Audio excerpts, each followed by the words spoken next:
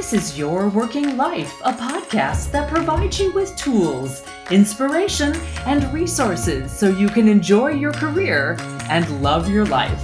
I'm Caroline Dowd-Higgins. I'm a speaker and a career and executive coach, and today I am delighted to welcome Juliet Funt to the show. Juliet, welcome. You're going to be talking about... Thank you so much. Yeah, I'm so excited. I have your book in my hand, and I'm really excited to talk about it. You're going to be talking about creating space in life to reclaim creativity to do your best work.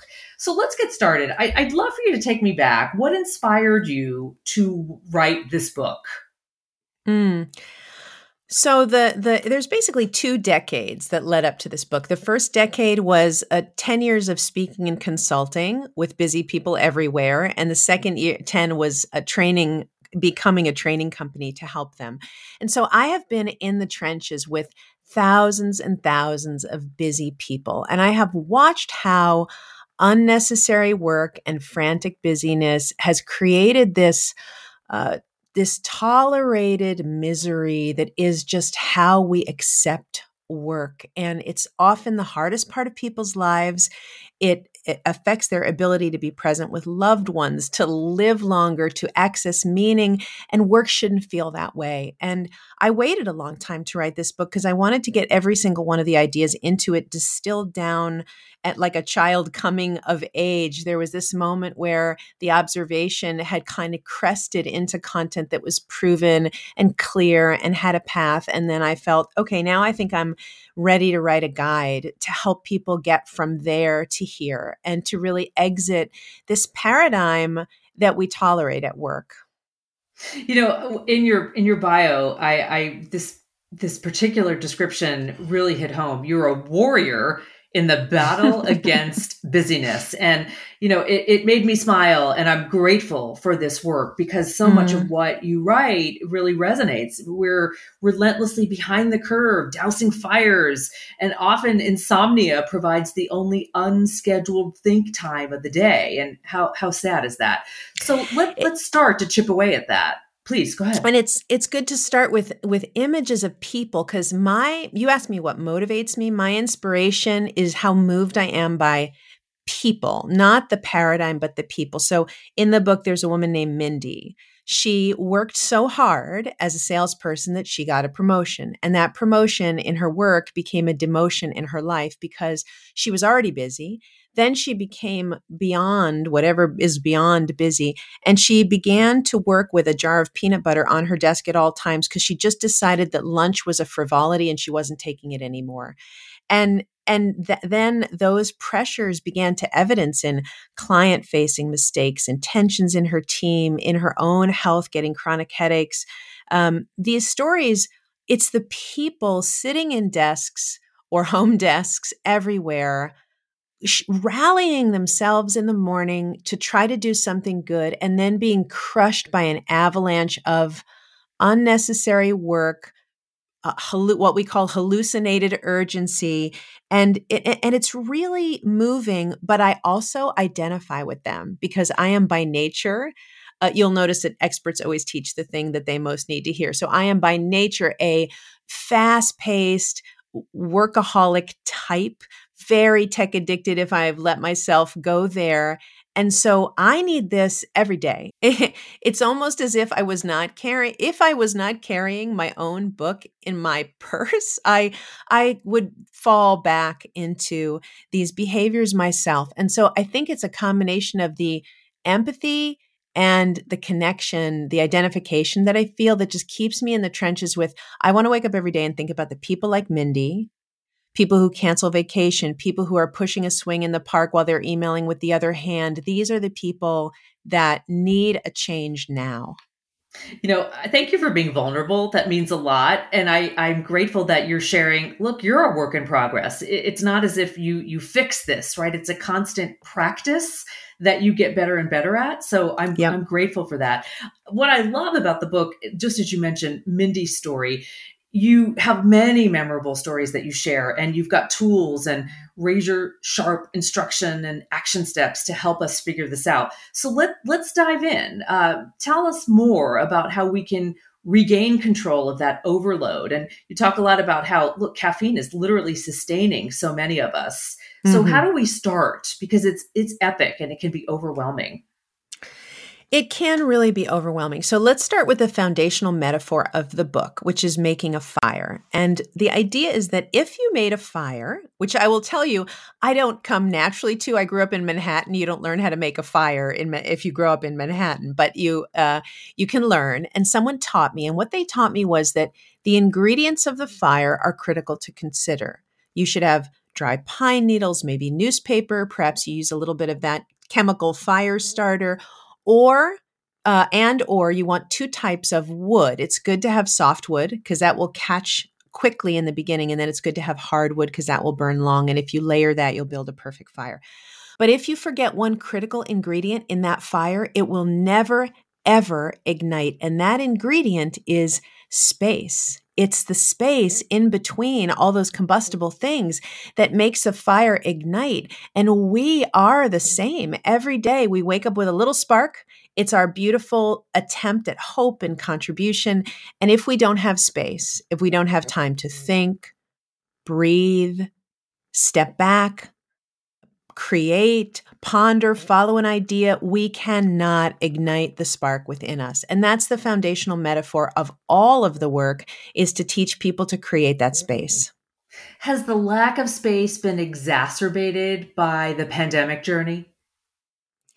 That is a fascinating question because some people say they have a little more space, but most people that I talk to have used work as an anxiety soother. There is so much free-floating anxiety and fear, and we've all finished Netflix at this point. So the work becomes entertainment. It becomes something you can control. It becomes manageable. And so we go deeper and deeper into it, not to mention that the Zoom calls from 7 a.m. to 7 p.m. have now become some sort of horrible new norm. A norm, by the way, that we're going to have to work very hard to unwrite. When we get our commutes back, people will be expected to be on calls in the car, on calls before the car, because we've now solidified that. And so in a lot of ways, a combination of fear and frenzy and loneliness and not knowing how to work, I think has made it worse. The data shows that emails are up 40 billion messages a month since the pandemic, and meetings have more than doubled. So if you look at Microsoft Teams data, that is what we're seeing in terms of what the numbers say. Wow, that just blew my hair back. Oh my goodness.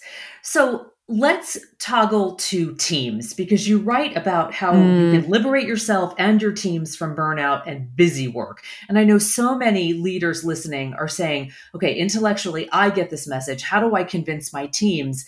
Get some more white space. Give yourself that permission.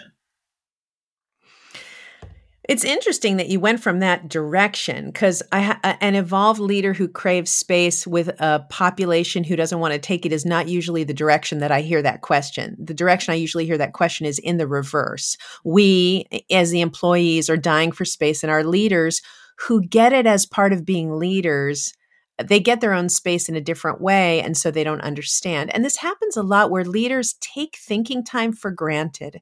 They assume, many of them, first of all, come from a generation where if you saw your boss staring out a window, you knew, oh, that's the golden hour where she's cooking up the future of the company, and you would sneak backward not to disturb thinking. And that is no longer true, but many leaders still relate to thinking time that way. So let's do it from both angles, because you're talking about what happens from the leader side and from the team side.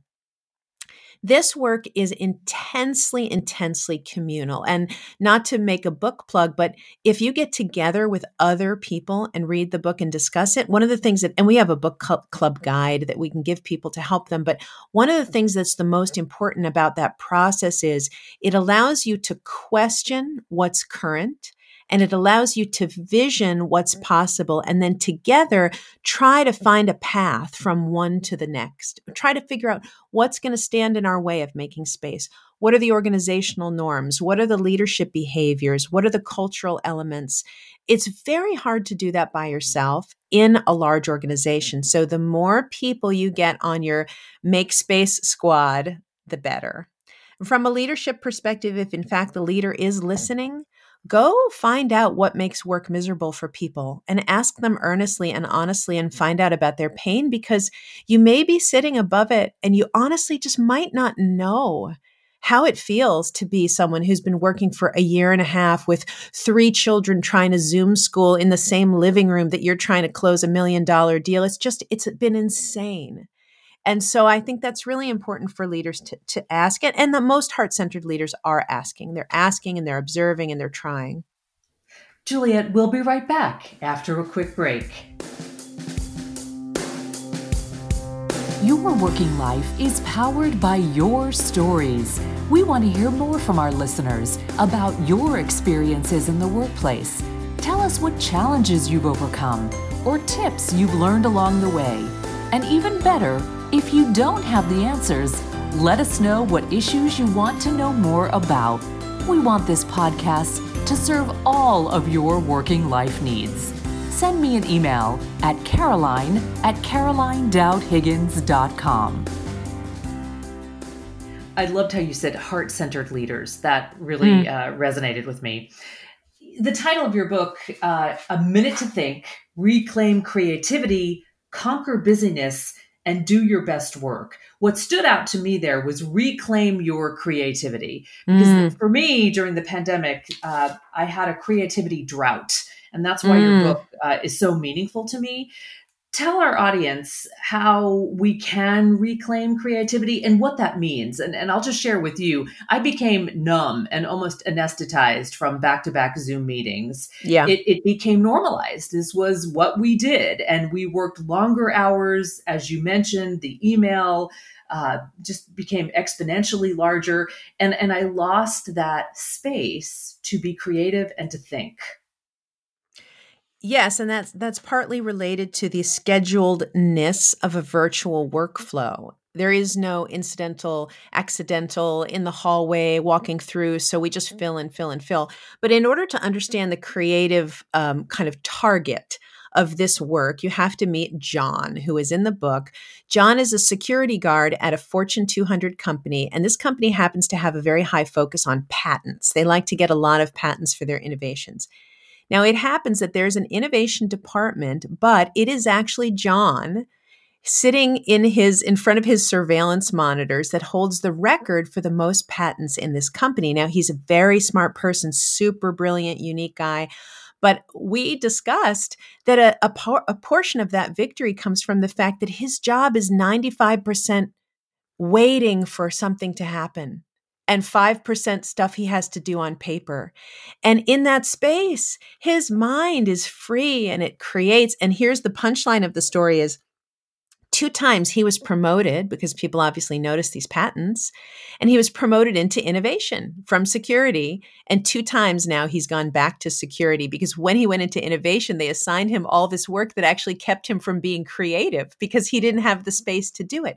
So creativity in a lot of senses is like getting water to run downhill. You just have to get stuff out of the way, and there's a natural process that then will occur. So if you can block time that is open and you have a creative spark within you, that spark will ignite. I love that story. Love that story. Juliet, you have this incredible resource called the Busyness Test on your website, julietfunt.com. Tell us about that. Thank you. This work has to get personal. So we have to, it's so easy to go theoretically, yep, people are too busy and there's millions of dollars of corporate waste and it's tragedy about the Zoom lifestyle. But it has to start becoming about you. You personally have to say, how is this affecting me? Life is going by and how do I want it to be different? So the busyness test is a mirror to have you understand, okay, where are you finding the most problems in your busyness? Which unique frailties and triggers are leading you to a life that's less than optimized at work? And how you can, most importantly, how you can create space for creativity and rest. Love it. So what about taming that beast of email? You know, when you mentioned that Microsoft stat, it's staggering. And so many of us are shaking our heads saying, yeah, how do you even think about escaping the mire of back-to-back meetings? So email and meetings, we could certainly do way more than 10 minutes. So I'll give you one favorite in each category because that's probably what we have time for. A lot of the focus on meetings has to do with that there should be less of them. But in this particular environment, although I definitely believe that, and there are many ways in the book to create less meetings on your calendar, I think the way that they are showing up on the calendar is the most emergent problem. And we have a rule in Whitespace. Actually, we didn't even define Whitespace. Whitespace is that space. We call it white because it's looking at paper calendars in the old days when I was coaching executives. If you saw white spaces on the calendar, you knew that there would be time for recovery and improvisation and thoughtfulness because there was actually white. So the space we're discussing, we formally call it white space. One of the most important places for it to occur is in stripes in between your meetings. The rule in our world is never let the colors touch. If you imagine your calendar, which is certainly digital at this point for most of you, you will have colored blocks, and they probably look like a thick stack of color with no white in between.